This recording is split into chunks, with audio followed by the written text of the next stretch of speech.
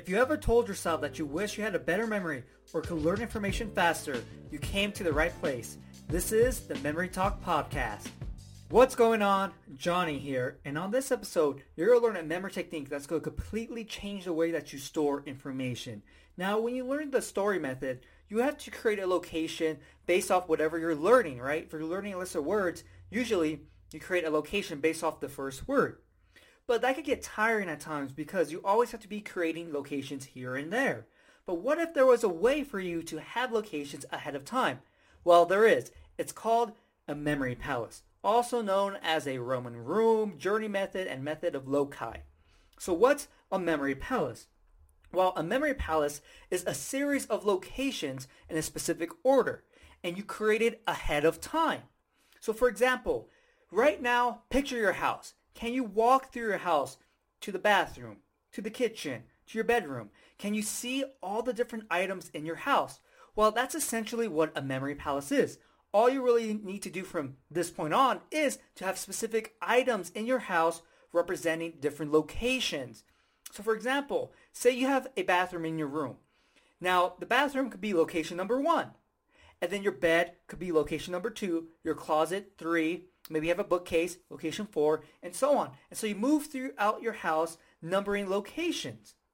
So how does this work exactly? Well, say you have a memory palace like I just described. Bathroom, bed, closet, bookcase. And you need to memorize some words. And so, like, oh, I have to memorize these 4 words. Wait, I have that palace I created in my room. Okay, so the first word is going to be a hot dog. Okay, so you have this hot dog, and you're going to place it into the first location, which is your bathroom.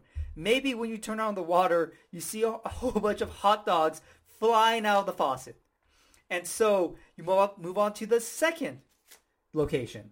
And so maybe the second word is going to be cloud. And so maybe you jump on your bed and it feels like a cloud and you just kind of float to the sky. And so then you go to the next location. And so you keep going through all the different locations doing this. But what makes it so powerful is that you know the exact order of all the items that you're memorizing. So you go back, like, okay, what was the first item in the list? Oh yeah, I went to the bathroom, turned the faucet on, boom, a whole bunch of hot dogs came out. Oh yeah, hot dogs were the first thing. Okay, hot dog.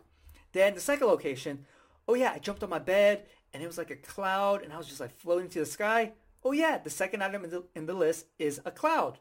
And so a memory palace is fantastic because you have all these locations created ahead of time, but also you keep the order of whatever you're trying to learn. And so it has so many advantages and pros to it. So really try it out. Start creating all these different memory palaces. Now, how long your palace should be, if it's 100 locations or 10 locations, kind of depends on what you're learning and how many locations you think you can handle in one palace. So there's a couple of things that you have to kind of figure out for yourself by experimenting. But there you go. Get started with this memory palace because you're going to be amazed by how this comes into play in different memory techniques and when you actually start learning more complex information.